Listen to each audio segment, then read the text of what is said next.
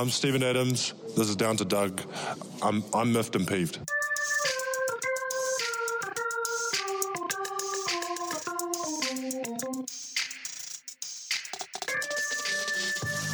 Welcome to Down to Dunk. I'm your host, Andrew Schlecht. We're part of CLNS Media, DailyThunder.com, and featured on Dash Radio at 5 o'clock Central Time. With me today is my good friend, Alex Spears. Alex, what's up? Good morning. Good morning on a Thursday. I don't think we've ever done a pod on a Thursday. Whoa, really? Wow. How exciting for the listeners out there. Very exciting.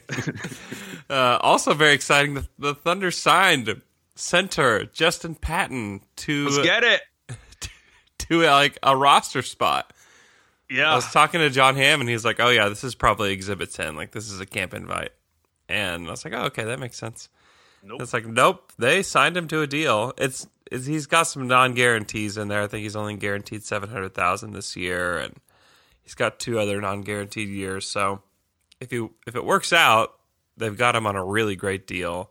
And if it doesn't work out, it's nothing. So yeah, I was just going back through his illustrious basketball career, and since his first year in Creighton, his only year in Creighton, he has only played a total of 84 games. So that includes like all of his G League games, his year at Creighton, and his 4 games in the NBA. So he is relatively new to basketball. Yeah. But that's, I mean, honestly, it's a good thing because you go back and read his scouting reports. Like I read the Draft Express scouting report and a few other ones, and everybody says this guy's a project. He's going to be a project. It's going to be a few years before you see anything. So like, I feel like it's changed for him because of his injuries. I mean, that's all I thought about when I heard that we had signed Justin Patton. Is like, oh, that guy was in the Jimmy Butler trade and like never played because he was always so injured. Yep. But even going back and reading these scouting reports, like he was never expected to pop in the first couple of years anyways. So maybe something will happen. You read his scouting report and it says that he's, a rim running big, that he has the chance to be a modern center. They were using names to describe him that like Samuel Dallenberg, which I don't that doesn't excite me that much. But if he could have that career, yeah, that's true. I mean, that'd be great. It's a good backup center. Like at least on Draft Express, they were talking about like this guy can defend on the perimeter. He can be switched on to guards. He's a good rim runner. He's not a great rebounder. He's not a great. He's a decent. What would you call a block shotter? Shot blocker. Shot blocker. That's it, Andrew. Thank you. It's 5 a.m. But actually, after reading this, I felt better. Because when I first heard the news, I was thinking, oh, this guy's always injured. And do we really want to take a roster spot with like a center, like a big old center? Yeah. I feel a little bit better now. He's talented. It's worth a shot. I mean, there's not a lot of other guys that kind of have had his profile of like, he's supposed to be this really talented young guy, and he just hasn't worked out, and he's just sitting out there without a job. And the Thunder are in a position where it's just like, we'll take him. We'll see what we can do. And it's interesting. And it's funny. There was I think it was Keith Smith tweeted something like, well, the Thunder were really intrigued with him through the draft process and wanted to bring him in. It's like, when else would they have been intrigued with him? Like, what other opportunity did they have to be intrigued with him? Like, of course that's the time that they were intrigued with him. He's played like 2 NBA minutes. Yeah, it's true. That you can't base anything off. Like, I even tried to just look at his G League stats. Like, oh, maybe I can find something out here. It's like he played 11 games for the Delaware whoever's. Yeah. So there's nothing. There's nothing to go off of. Yeah. I really don't understand. What I don't understand, I don't remember that draft that much in terms of how people were talking about him. I don't really understand why he went as high as he did. Because it's not like he had these amazing, overwhelming college basketball stats at Creighton. He put up like 12 and 7 or something. I don't know either. He is projected like in the 20s, like the early 20s. Yeah, I guess that would make more sense. And it's the Timberwolves, man. Like, they already had Towns. Like, what are you doing? Like, why are you drafting that guy? Yeah, Especially they could have taken TJ Leaf. They could have had TJ. I mean, they could have had OG Anunoby. They could have had Terrence Ferguson. Yeah. Like, those guys make way more sense as, like, okay, let's just get a project wing. Like, okay, let's get a guy that plays the same position as our best player and that won't play a whole lot. I mean, it's just classic Timberwolves. That's what it feels like. But yeah, he's intriguing. He may never touch the floor for the Thunder. That's a real possibility, that they make a trade and they end up getting, 2 for 1 or something like that, and they may do that twice and there's not a roster spot left and they cut him. So I wouldn't get too excited, but he could be our new Dakari. He's our victory cigar after all of our wins this year. Yeah, he very well could be. He could be that. And he's at least, I mean, the Dakari thing never made sense to me. It didn't. He was the opposite of a modern big. He was a big from like 1998 that was really slow, pretty skilled, could score around the basket, and just couldn't defend anybody unless it's on the low block. Yeah. And he was really bad. And Justin Patton's not that. If you were like talking about his ceiling, it's probably closer to like a Clint Capella type of guy. That's like a really good rim runner, going to finish everything around the rim. Not a great rebounder, but a pretty good shot blocker. And like that's his like potential. Will he get there? Probably not. I wouldn't bet on that. But if you're looking at what kind of player he could be, that's the kind of guy. Even I was reading some Timberwolves blog, and this was right after the draft, and they said on their own, he's a year away from being a year away. So that means this should be the year, because that was 2 years ago. Breakout year. Very exciting. Justin Patton breakout year with the rebuilding Thunder. Yeah. Okay, so the schedule came out. Woo! And I'm usually not huge on schedule stuff. It's like, all right, cool. They play, 41 games at home, 41 games on the road, whatever. But this year, they switched it up. This year, it's way different. No, I think you look at, and we kind of text about this a little bit, but the schedule, really, it starts the last week of October through the second week of December. And it's incredibly difficult. Like, they play Golden State 3 times within that span. They play Houston, they've got Portland, Philly, Lakers. I think they play the Lakers twice, they play the Clippers. It's insane. Go look at it. To me, it provides a pretty unique opportunity to see, is this team actually any good? And how good are they? And I think that's kind of important for this team, because when they get to mid-December, they're going to know, like, how good is a Chris Paul, Gallinari, Steven Adams team? And it's not like they're going to try to like give that a go and make that the new core of the Thunder. They have no intention of doing that whatsoever. But you at least get to see, like, can we actually make a run at the 8th seed? Because if they get to December 15th, which is interesting because that kind of ends that run, that last week before December 15th, it's Portland, Utah, Sacramento, Denver.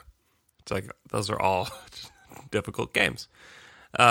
You get to December 15th where you can start making trades like that, you'll know how good this team is and whether or not you want to try to go for the 8th seed. If they're 500 or better after that, the Thunder can make the 8th seed.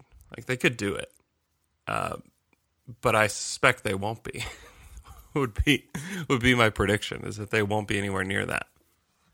Man, remember last year where we played Phoenix like 8 times in November? Yeah. And now we don't even get to see Phoenix. Because I was trying to see, we play Washington. Washington is the first home game. Mm-hmm. So hopefully that will be a win. But then I was looking like, what's the next obvious bad team that we play? And I just continue to scroll. And it's like December 16th, we play Chicago. Yeah, that's it. But everything in between there, all those teams either made the playoffs last year or they're New Orleans, who is probably going to be better. Yeah. And like, maybe Orlando is the worst team that they play in that span. They play Orlando at home on November 5th. Yeah, wow. That's brutal. That's probably the worst team that they play. They play Minnesota Friday at home on December 6th, so maybe that's the other one. But it's everybody else. Golden State, Houston, Portland, San Antonio, Indiana, Philadelphia. Maybe Indiana without Oladipo will be a winnable game. Well, this should make Taylor really happy because he wants this team to lose every game. He wants them to go 0-82. He wants Chris Paul to be embarrassed on a national stage. So this is the kind of schedule that could potentially do that. I mean, they could get to December and have like 5 wins. I mean, like that's very possible. Just reliving 2009. Let's do it. It's very possible. Oh man, I don't think they'll win only 5 games, but they're going to have to compete at a high level to be anywhere close to 500. Yeah, it's really crazy, and that's also just kind of the Western Conference. You know, there's just not any bad teams, and you're going to play all those teams a lot. I think like the East-West discrepancy in like record and like what it takes for one of these top teams in the East or even like a middling team in the East to make the playoffs is kind of a joke because of the amount of times they get to play these bad teams. It's pretty amazing that so OKC has 3 national TV games. Mm-hmm. I was honestly surprised that we got that. I mean, I knew we'd get the Russ game. Yeah. Coming back, so that's January 9th. But we got 2 other games. Meanwhile, a team like the Kings, they got 1 national TV game. Yeah. That's pretty brutal. It is. Like, De'Aaron Fox is going to be really fun this year. That team is going to be good. They'll probably, I'll bet they finish with a better record than OKC. Man, there's a chance, though, that at the end of the year, looking at their March and April schedule, that they could really excite us if they've traded away some of these older guys and it's just the young guys around because we play all the bad East teams in March. Yeah. Yeah, you look at, I mean, maybe they hang on to Chris Paul. They're not going to hang on to Gallinari. Like, that's just not going to happen. But that's why I say if they can be 500 or around 500 after December, like it softens up quite a bit. And then you have a chance to actually make a run at a playoff spot in March. Because they start off playing the Clippers, but then they get Detroit, New York, Boston, Utah, Minnesota, Washington, Memphis, Atlanta, Denver, Miami, Charlotte, Golden State, Denver. It's like, okay, they can win most of those games with the roster they have right now. Yeah. So it's interesting. And you can talk about how, like, if they had Paul George and Russell, how different would their schedule look? It would probably look different. But still, not having Paul George on this team for 6 weeks or whatever it's going to be would be a really pretty terrifying time to be a Thunder fan. Yeah, I mean, and who knows if these algorithms are accurate. I've never actually gone back and checked them. But the strength of schedule, at least for right now, OKC and Phoenix have the hardest strength of schedule in the league. Looking ahead. Now, that can always change because, again, like we're going to get to play Indiana before Oladipo comes back. So it's always different once you actually get into the season. But I am much less worried about us having the hardest schedule in the league right now that we don't have Paul George and Russell Westbrook. I don't really care at this point. It doesn't matter that much. I mean, for this year. I mean, I think the team is like, well, if we can be good, that'd be cool. And if we're not good and we're picking in the, top 5, cool.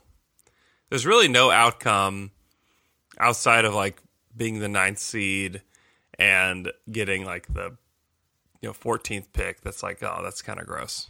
Yeah. Like if you make the playoffs, like that's pretty cool. And if you get a top 5 pick, pretty cool. So I'd be happy with either one. All right. Are you ready to finish out the Eastern Conference? If we can, yes.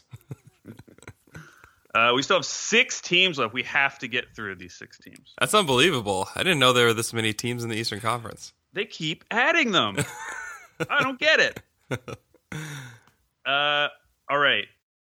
Now, this one's exciting, Andrew. The first one, and so we've done the first 9 teams, and this is how they finished last year in the Eastern Conference. The 10th team last year was the Miami Heat, a team that we are very interested in.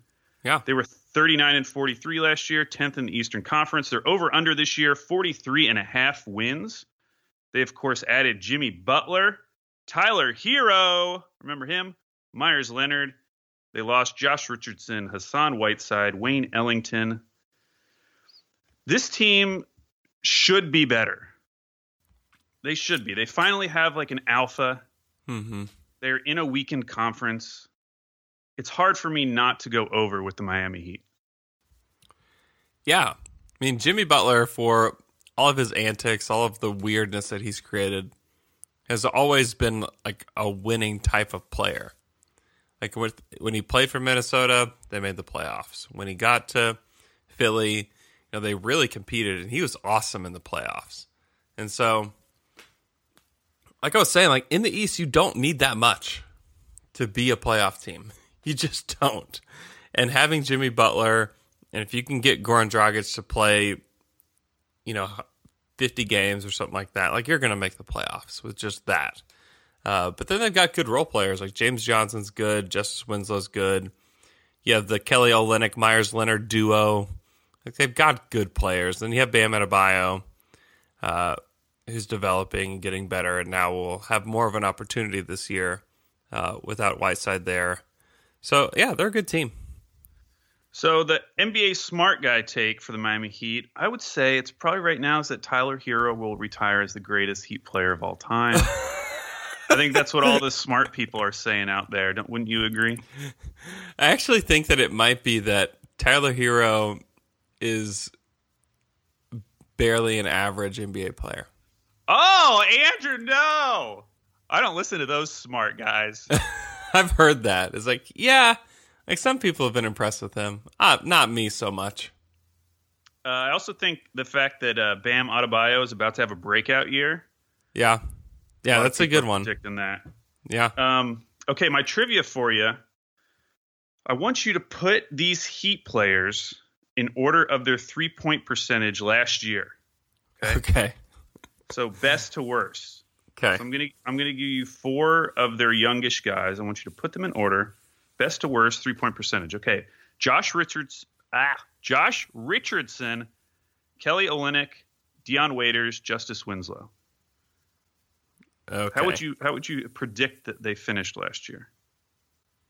Justice Winslow 1.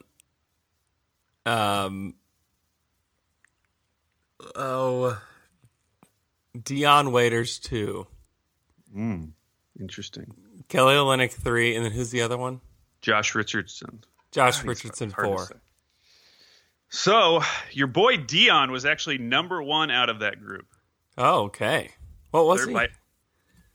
He shot 37.7% last year. Oh, okay. So nobody shot the ball that well. Well, not like crazy well, but that was better than I was expecting. And then Justice Winslow was number 2 at 37.5%. Okay. I knew he was going to be high. Yeah. Yeah. I was just surprised because I don't really. In fact, both of those guys shot better than Wayne Ellington did last year. Oh, that's weird. And then Josh Richardson and Kelly Olynyk was actually the worst on the team, 35.4%. Wow. How about that? Yeah. So that leads into my crystal ball for you, my crystal ball question. I want you to rank these players' chances of winning most improved player this season. Okay. Because they got some good ones. Justice Winslow, Dion Waiters, Bam Adebayo, and then I'm going to throw in Josh Richardson because he's playing with the Sixers now. He's probably going to be seen by a lot more people. Mm-hmm. Which of those guys do you think has the best chance to win most improved player? I think it's probably Bam. I do think he's going to – I mean, now that Whiteside's gone, yeah, he's going to get a lot of playing time. He's coming into his own. He's 22. He's been in the league a couple of years. Yeah. And he's got to be the starter, right? Yeah, of course. Who else would it be? I mean, I guess you start Olynyk. Although he's injured right now. Oh, he is. Okay. Well, good. More time for a breakup for Bam. All right, so you're on the Bam bandwagon. You The see his bandwagon. name? You see the bandwagon's first name is Idris?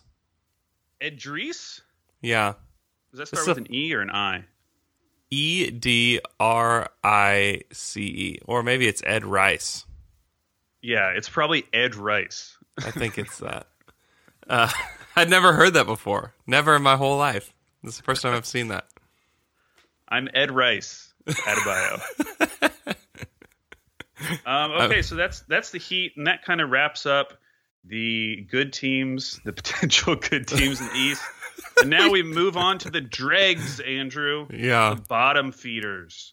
Starting with the Washington Wizards. Oh, this is a nasty team. Oh, boy. Nasty little team, Andrew. 32-50 last year, 11th in the Eastern Conference. They're over under this season, 27.5. Oh, give me the under, baby. Yeah, why is that so high? Listen to their key additions. Ish Smith, Isaiah Thomas, Rui Hachimura, Davis Bertans, CJ Miles, Mo Wagner, and Isaac Bonga. Their key losses, they lost Tomas Satoransky, Trevor Ariza, Bobby Portis, Jabari Parker, and Jeff Green. There's a lot of those are some names. Those are some disappointing names heading out. But still, it's not like they brought in a ton. I mean, they're bringing in guys that could really disappoint too. With like CJ Miles is a guy you think in your head like, oh, that's a good player. It's like, I mean, not really. He's not that good. And I'm pretty sure he has a relatively significant injury, if I remember correctly. Okay. But yeah, this roster is just disgusting. I don't like it, and I don't know why their over under is only 27.5. I feel like it should be much lower. If it was 25. I would be like, maybe. But yeah, give me the under. And I'm not really that worried about it. No. And, I mean, if you're a Wizards fan and you're trying to lean optimistic, it's like, like maybe this year Isaiah Thomas is finally healthy. And you can bring a little bit of the magic back. He weighs 165 pounds. He recently put that on Instagram or something. 165. That's just what I tell myself I weigh. I don't weigh that, though. I weigh a little bit more. That's just unbelievable. I just can't believe that. Man, I just, especially if you were actually putting money on this, you get the potential Brad Beal trade factored into this. Yeah. So yeah, take the under. Yeah. I mean, they should probably trade him. I mean, look at who else on this roster gets you excited for the future of the Grizzlies. I guess it's Rui Hachimura and who else? I mean, it's just a bunch of names. Troy Brown fans out there? I mean, maybe. I mean, we'll give you Troy. Are you an Admiral Schofield guy? Nope. Thomas Bryant, didn't he shoot 15 for 15 in a game? That's something. Yeah. Yeah, he was okay. Yeah. I'll hang my hat on that. Last year of Jan Mahinmi's 2016 contract. That'll be fun. My NBA Davis smart guy Bertans is good, but whatever. Yeah. Oh yeah, I'm going to talk about him in a second. Okay. My NBA smart guy take. What do you think about this? I've been hearing a lot of people saying Rui Hachimura is overrated. Oh. That we shouldn't be excited about him. Who's overrating him? I don't even know who's rating him. I don't know. I think he's going to be a really interesting player because he has, the Japanese background. And if you've read any of these stories about the Japanese press coming to cover him, he's going to be a big star, even if we don't realize it. Mm-hmm. So I don't know. I think he's going to get more press maybe than people think is warranted for him as a player. Although I will say in his last FIBA game, he dropped 32. Yeah, he's good. Yeah. He's a good player. I mean, is there anyone else on this team that you think smart guys got their eye on? I feel like, oh gosh, I didn't even, how old do you think Jordan McRae is? So I actually didn't know who that was. Okay. He's a guy that's kind of bounced around and played for a few teams. He's 28. I didn't realize he was that old. Dude, I don't know either. Yeah, there's not a lot. There's not a lot to be smart about. I guess it has to be a Rui take. I guess. I've got some awesome trivia questions for you. Okay. That you won't know, but I could not think of anything for the Wizards, so I typed in Wizards trivia, and I found this old blog from like the 90s that just had some really quality trivia. So, and this is a great one. This first one, NBA history trivia. Only 2 players in NBA history have ever won the Rookie of the Year and the MVP in the same season, and one was a Washington Wizard. Can you name either of them, Andrew? Magic? No, that's a very good guess, though. Oh, okay. I don't know. It was Wilt Chamberlain. Okay. And then the Washington Wizard was Wes Unseld, Oh, okay. winning the Rookie of the Year and the MVP in the same season. Wow. Now, in the 1987-1988 season, the Washington Bullets had the unique claim to fame of having the tallest and shortest players in NBA history on the same team. That was probably fun to watch. Do you remember who those players were? Manute Bol. Yeah, Manute Bol, 7'7". And Muggsy Bogues. Yeah, Muggsy Bogues, 5'3". Yeah. Can't believe, how tall was Earl Boykins? Earl was 5'5". Wow. Yeah. Poor guy. He was 2 inches away from going I down know. history. I know. And then this last one, not a trivia, but the Wizards changed their name from the Bullets to the Wizards in 1995. I never knew what the other finalists were, which were the Washington Dragons, the Washington Express, which are kind of like that, and the Washington Sea Dogs. Sea Dogs. Yeah. All right, my crystal ball question for you, the question everyone wants to know, Andrew. Will Bradley Beal be traded this year? And if so, who's your number 1 team to trade for him? Oh, man. I think they do. I don't know. This team is currently going nowhere. And Bradley Beal they'll win probably too many games with Bradley Beal. Like they'll win 25 games. It's like, okay, let's try to lose all the games and let's just get as many lottery balls as we can. As far as favorite fit, because if you think about it, whoever trades for him is going to need a lot of assets. Yeah. My team is Denver. Denver, yeah. I do like some of those trades. I still think Boston could get into the mix if they wanted to, because they have the Memphis pick left, and if they were willing to give up Jaylen Brown. You think that makes them a contender? Well, probably not with Enes Kanter still as their starting Yeah, center. I think that makes Denver a legit contender. Yeah, I think it would. I mean, that would be pretty awesome, especially if they kept Jamal Murray, which you would assume they would, because they can still give Michael Porter Jr., they can give Gary Harris. Yeah. They probably have some picks outstanding that would be, whatever picks. They could give Bol. Yeah. Washington wants to do that. They could do like a Malik Beasley. So you could do Harris, Porter Jr., Juancho, Malik Beasley, and a pick for Bradley Beal. It's very funny going on to the Washington subreddit right now because they're just posting bad Bradley Beal trades and then making fun of the fan bases. Okay. So I don't actually know what would be good enough. Of course, now everyone looks at the Paul George trade, and so their whole fan base is like, well, we have to get that. Oh, right. So good luck, maybe. You're not getting that.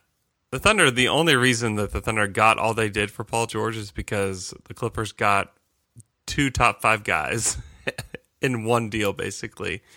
And the amount of pressure that was put on them is something you can't manufacture in the regular season. You can't do that. It's just impossible. But like the Nuggets would move forward into the playoffs with Bradley Beal, Paul Millsap, Nikola Jokic, Will Barton, Jeremy Grant, Jamal Murray, Torrey Craig, Monte Morris. Yeah. Like that's a really good team. That's a really good team. Man, it's really hard to find another team that would have enough good assets.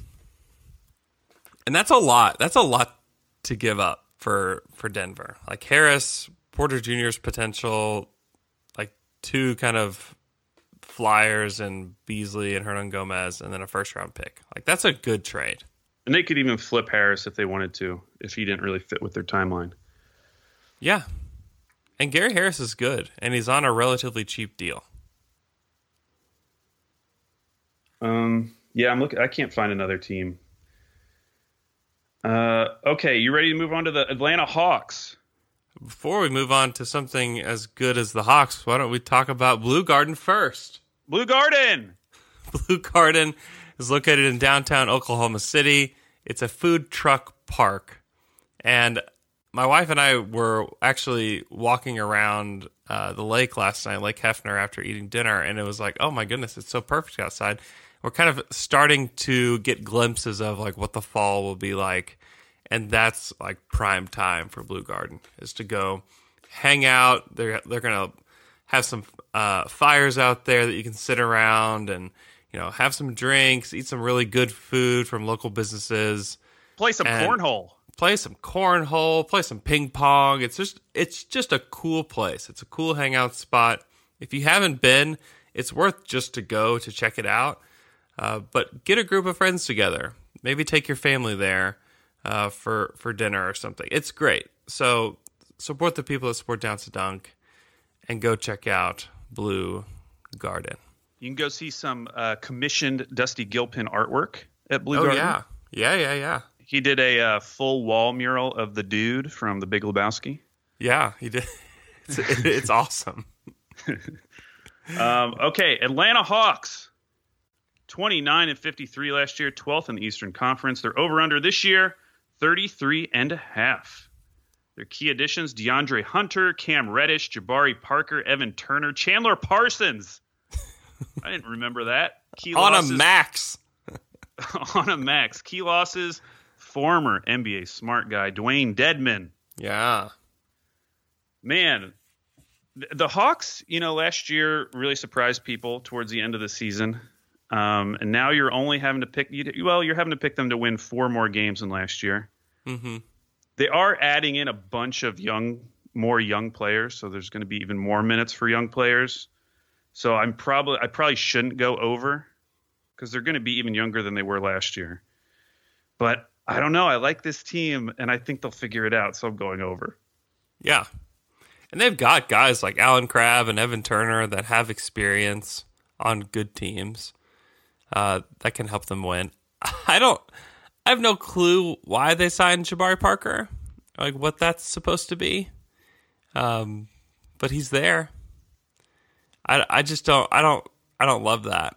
I don't love that for them because I'd rather see more of John Collins, and I'd probably even rather see more of Alex Len than I would Jabari Parker. Alex Len's 26.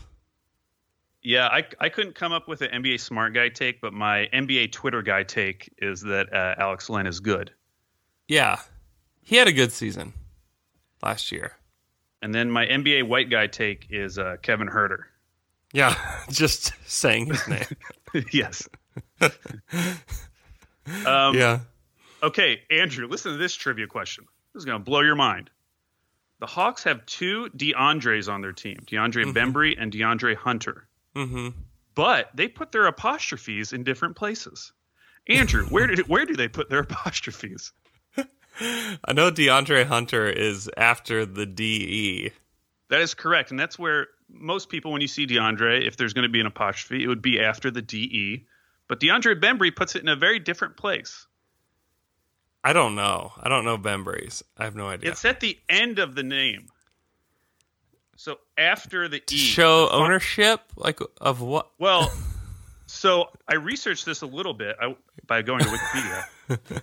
His middle name is Pierre and also has an apostrophe at the end. At the end? So it's DeAndre apostrophe, Pierre apostrophe, Bembry. Did they mean to put like the little accent sign above the E?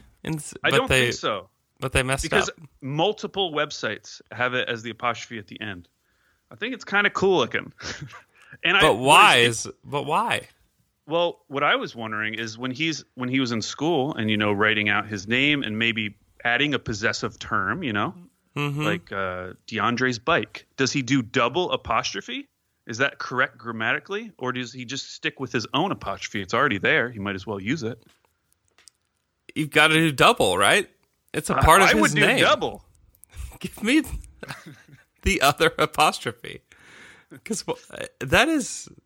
I don't know about that. I'm kind of down on the Hawks now because of that apostrophe. Really? Yeah. Well, I like it. I think we need more apostrophes in names. Where would you put an apostrophe in your name? Probably between the E and the X. ALE apostrophe X, because I like the X being its own thing. I think that would look cool. You could do it. You could add I'm allowed to. I can go down to the courthouse right now. Okay, my crystal ball question, Andrew. Who is the best NBA comp for DeAndre Hunter? I'm going to give you 4 options. Okay. Tony Snell, Ryan Gomes, poor man's Justin Anderson, or Kyle Singler. And if you're wondering why I chose those names, that was a tweet from @DeanOnDraft. Yeah. If you don't know Dean on Draft, you should go check him out. He's a wild man. He was the guy who a few weeks ago posted a tweet saying that he had mathematically solved dating, and he had developed a statistic called the Universal Attractiveness Rating (UAR) to rank people's ability to date. That was that guy who before that had just been like I don't know. He's kind of like poor man's Haralabob. He just has very spicy takes. He's probably really I don't know if he's a gambling guy or like a stats guy, but he's known as like a draft, connoisseur or whatever. But he does not like DeAndre Hunter. The guys he asked you to compare him to is Tony Snell, Ryan Gomes, a poor man's Justin Anderson. Not even Justin Anderson, the poor version, and then Kyle Singler. What is a poor man's Justin Anderson? Because Justin Anderson is not in the league. I know. He was actually on the select team that beat the USA team in the scrimmage. Yeah, Shout out to him. But man, I've just never seen anyone dislike a high lottery pick that much. Yeah, that's and weird. And he's aggressive about it. Go look up Dean on Draft, DeAndre Hunter. There's a lot of tweets. Hey, if he's not any good, everybody should follow Dean. Obviously. Yeah, we got to give him a shout out. The reason I knew Dean was because he wrote an article about Billy Donovan when he was hired by the Thunder. And he hated Billy Donovan. And conversely, he really liked the Bulls coach. I don't even remember that guy's name. Fred. Oh, Hoiberg. Fred Hoiberg, yeah. He loved Fred Hoiberg. Thought Billy Donovan was terrible. And he was like poo-pooing all of his like success at Florida for different reasons. Wow. But anyways, that was how I initially was introduced to Dean on Draft. And I followed his career since. Which peaked with UAR. Bonus though, Andrew. Who do you think will end up becoming the second best young Hawk? So everyone likes Trae Young. If you could only take one of the other guys for the rest of their career, who would you take? You can do John Collins, Cam Reddish, DeAndre Hunter, Kevin Huerter. You can even do Jabari Parker if you really wanted to. I think John Collins is probably the safest pick because he's already really good. That is true. I'm not a huge Cam Reddish guy, but Cam could definitely be that guy too. But I'll go with John Collins just because I feel like that's the safest pick. Herter's awesome too. I don't know. They've got some good potential guys. DeAndre Hunter, there's too many wild takes about him as like a great player and as a bad player for me to even suggest that he could do it. Also, the apostrophe placement is a little questionable. Well, no, his is in between the E and the A. Oh, I know. I'm just saying that you're really on board with the end. Oh, and, okay. So you actually prefer Bembry now. Too traditional. Okay, the next one. Only 3 left, Andrew. We can do this. Chicago Bulls, 22-60 last year, 13th in the Eastern Conference. Their over/under is 33. So they need to win 7 more games. Their key additions: Kobe White, Tomas Satoransky, and Thaddeus Young. Key losses: Robin Lopez. I think we got to start off with the NBA smart guy take, which is that everyone loves Tomas Satoransky. He is like the sole reason why everyone loved their summer so much. I know. It's kind of crazy. Fred loves him too. Like, he loved talking to him. He said some hilarious stuff about Russell to him. He was so intrigued. He was so intrigued with Russell Westbrook and like how he acts and the things that he says. And like, he would ask Fred about him. He like knew Fred covered the Thunder in the previous year, and he was like, what is this guy like? He's just so intrigued by him. It's really funny. So maybe it comes from that. I think like some takes come from stuff like that. Also, he's pretty good. Like, he's a pretty good player. He is like, pretty good, but he's properly paid too. Because he played for the Wizards, and probably because he's a foreign guy. I think for the average fan who's just now hearing about him, they assume he's a young guy. Did you know that he is older than Brandon Knight? That doesn't make any sense. Yeah. Brandon Knight from forever ago. I feel like there's a lot of guys on this team that are that way. That are like, oh, like, close your eyes and tell me how old Cristiano Felicio is. Yeah, I would say probably like 24. He's 27.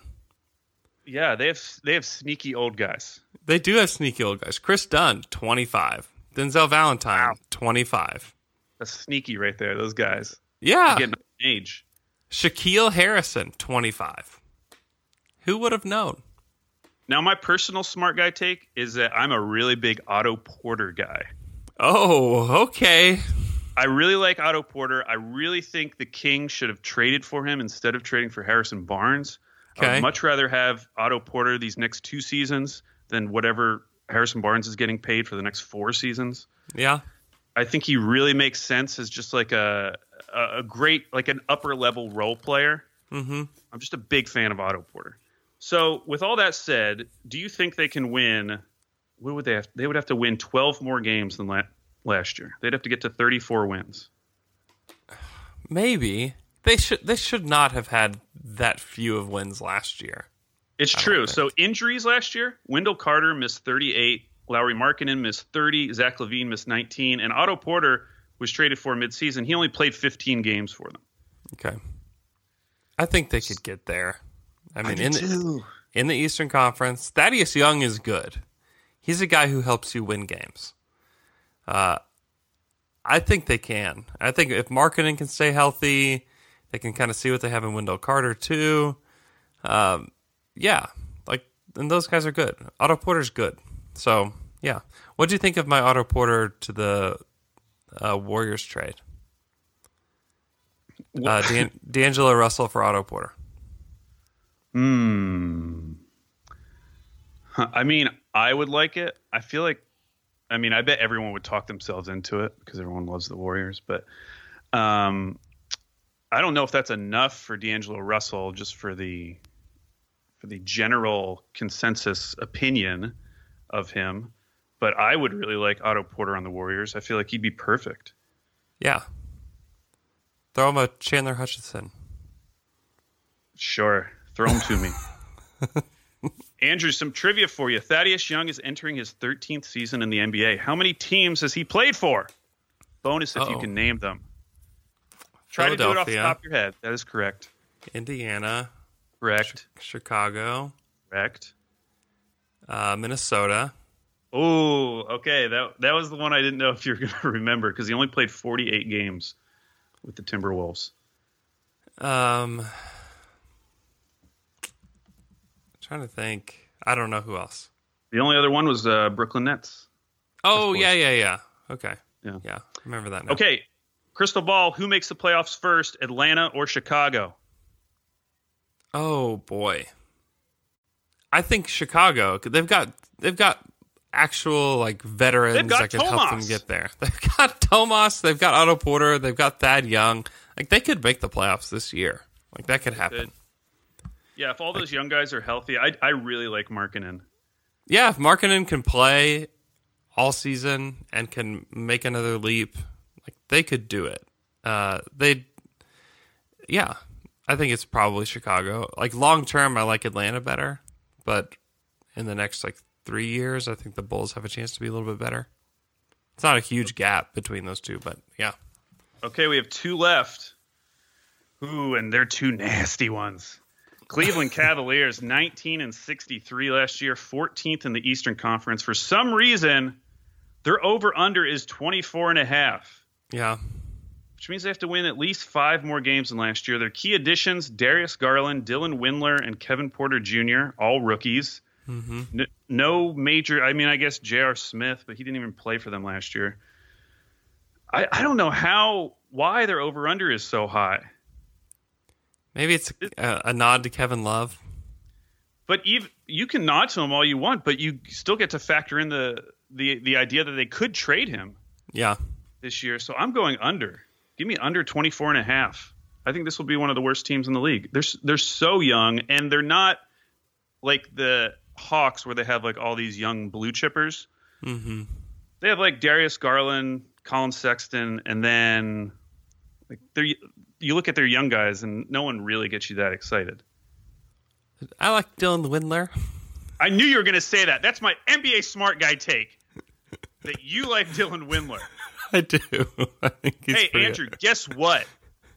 Dylan Windler is older than Devin Booker. Yeah. Who was in the 2015 draft. I know. He's an old man. His playing days are done. I think he's interesting as a scoring wing. I also love Kevin Porter. I think that guy, he's basically J.R. Smith reincarnated. Like he's really young. Like he's really young. He's like 4 years younger than Windler is.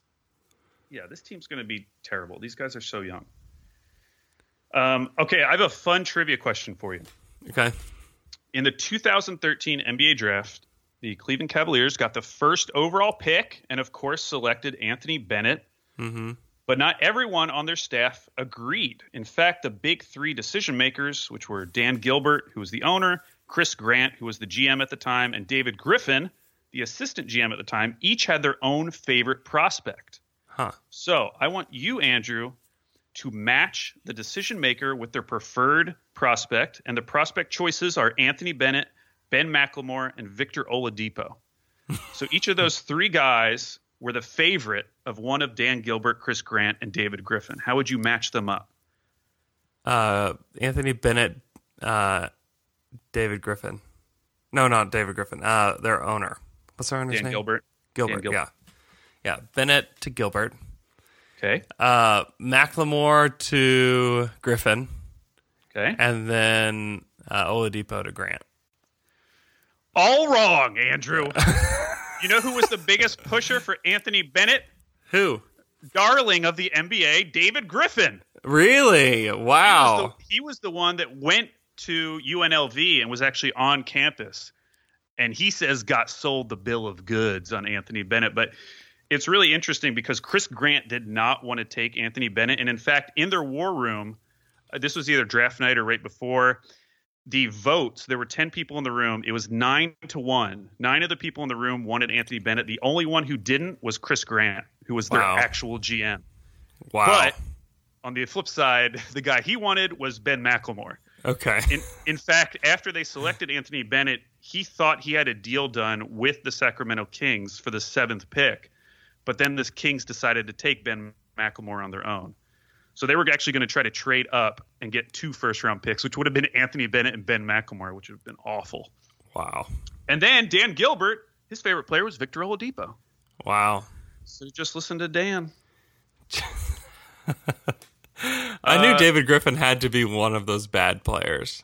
I was just like, he's got to want one of those bad players. The fact that it is Anthony Bennett is really very sad. And now the Rockets have both those guys. They do. That's a good point. Oh, hey, my crystal ball question. Everyone wants to know, Andrew, will Kevin Love be traded this year? And if so, do you have a team in mind? I don't know. Who trades for Kevin Love? That's a great question. I feel like the Bradley Beal thing has to happen first. Mm-hmm. Because any team that is able to trade for Kevin Love, I feel like they're going to be more interested in Bradley Beal. Yeah. So even if they don't have the assets, they're going to convince themselves, hey, let's at least hang around. Yeah. Maybe Miami? They feel like they're always a trade candidate for somebody because they've got like all these mid-sized contracts. Yeah. But you could trade Dragic and Waiters back to Cleveland. The return. I don't know, and a pick and Tyler Hero for Kevin Love. It obviously needs to be a team that is at least in playoff contention. Yeah. And there's just not a lot that get you excited. No. And then you'd have Kevin Love joining with Myers Leonard and Kelly Olynyk. It's like this trio of big men that shoot it that are white. Yeah. So that would be cool. Like, who in the West would want him? Portland is kind of one, right? Yeah. Portland is actually probably the best option because they are locked in with Dame and CJ. And you do Whiteside and you throw Whiteside and a pick for Kevin Love. Yeah, I don't know if that gets it done, but I would do that if I was Portland. Oh, what if you trade Anthony Simons? And Whiteside? I don't know. Would they do that? They love Simons so much. I know he's an NBA smart guy though. He definitely is because my opinion of him is like borderline untouchable. Yeah. So Kevin Love makes them so much better though. Like if you have Kevin Love, Dame, CJ, Zach Collins, you can play him with Nurkic when Nurkic comes back. Yeah. I mean that makes a lot of sense. He's on their timeline. Kevin Love's good. He's a good player. He's still a good player. And that raises their ceiling. That's my favorite Kevin Love destination. And he's a guy that probably loved Portland and talk about how much he loves Portland. Well, he's from Oregon. Well, there you go. In fact, I think he's from Lake Oswego, which is just like 15 minutes south of where I am. Okay. Okay, last one. The New York Knicks.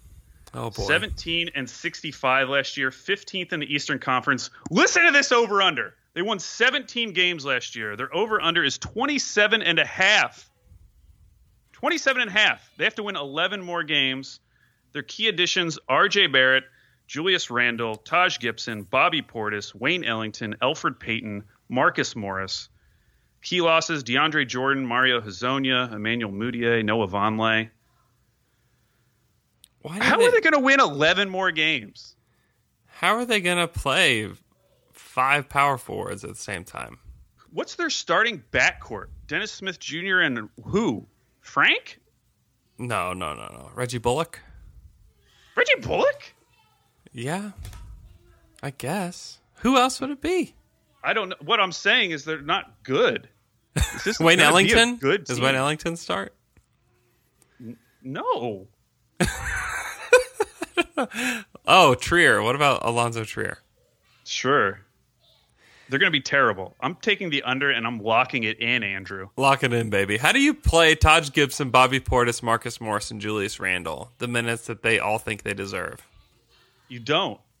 And then so this gets into my NBA smart guy take, which I don't know if this is a smart NBA guy take, but it's definitely a smart Knicks guy take, which is that actually the Knicks had a really good offseason. I've been hearing that out. People have started to spin it, and I am pushing back, Andrew. How? How did they have a good offseason? Because the whole idea is that, well, they didn't sign any really bad contracts. Like all of these deals are 1+1s, or Julius Randle's a 2+1. So like they're going to be able to get back into like 2021 free agency. It's like what? So they can do this again? Like what? This team, this was their shot off season. What a good offseason would have been is if like they did the Andre Iguodala trade and got a pick and did stuff like that. Because what they're saying is that, oh, well, you can flip all these guys like at the trade deadline because they're on such favorable contracts, which maybe you can, but how are you going to be able to like showcase any of these guys during the season because they all play a similar position? And by the way, like it's not even you can move these guys over to the 5 because you obviously want to play Mitchell Robinson a lot. Yeah. He might be your best young player right now. That is possible. Yes. Possible. They're paying Taj Gibson, Bobby Portis, Marcus Morris, and Julius Randle $57 million this year. Oh, that's a great offseason. Love that. $57 million. What? I mean, it's crazy. That is crazy. And maybe you think like, oh, we could trade them. Who's gonna trade for Bobby Portis at $15 million? Yeah, like I could see Marcus Morris. That seems like a believable one. Yeah, that's a fine deal for Marcus Morris. You could probably trade him to somebody and get maybe something back. Taj Gibson at $9 million. Taj Gibson's 34. Like who's paying? Yeah. Who else is paying Taj Gibson $9 million this summer? Like that would require either someone starting center getting hurt, and them just another team being desperate. And Taj really isn't a center. I know, but you don't really want to play him at power forward either. I know. That's why you don't pay him $9 million.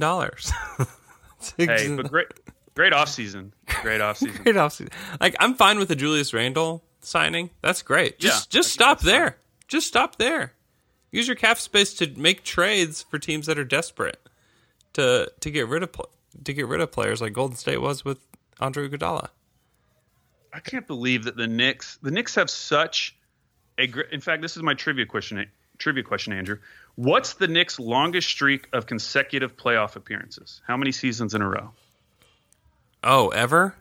Yeah, in their history. Just what would you guess off the top of your head? I don't know, like 4? It was 14. Oh, wow. The Knicks are they have a great history. They're a great organization. They've made the playoffs 14 years in a row. This is during the 90s. Okay, yeah, that makes sense. Into the early 2000s. Yeah. They were a good team, like perennially.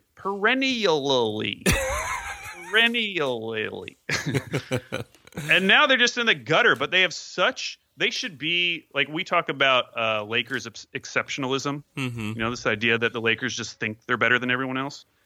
The Knicks should have that because of where they are and their history and MSG, and they just squander it year after year after year, and everyone keeps buying back in. They'll buy in for the 2021 free agency when Giannis inevitably turns them down.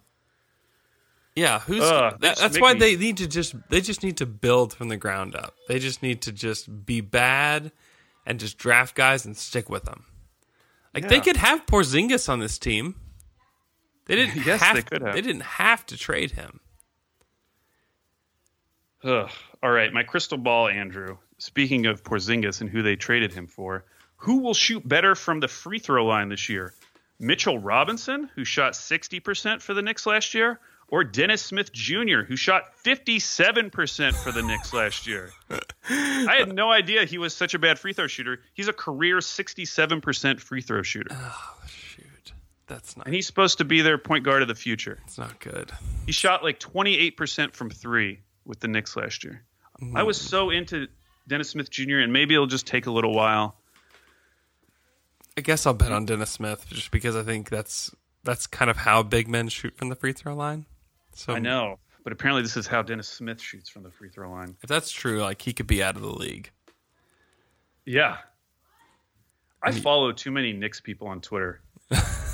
I get too many pro Knicks stuff in my feed. When it was Frank Ntilikina's birthday, yeah, I swear, like every fifth tweet was happy birthday, Frank. Happy birthday, Frank. Oh, Frank, this is your year. Frank, you're blowing up this year. Apparently, Knicks fans still really believe in Frank. That's sad. That's kind of sad. Andrew, we did it. We finished the Eastern Conference. Oh, it's unbelievable. It's over. It's unbelievable. We don't have to talk about it until next summer. Oh, thanks. Thanks for listening to all of this and all of the Eastern Conference over the last, 3 weeks? Yeah, now we get to go in the Western Conference. Go to the West next week. Thanks for listening. We appreciate you guys. Follow Alex on Twitter at AlBabyCakes. You can follow me at Andrew K. Schlecht. Follow our podcast at Down to Dunk. Leave us a 5-star iTunes review if you get a chance. It's super easy. If you have an iPhone, click on the Purple Podcast app. Search Down to Dunk, hit 5 stars, boom, you're done. Make sure that you're subscribed to the show, and we'll talk to you guys again on Friday.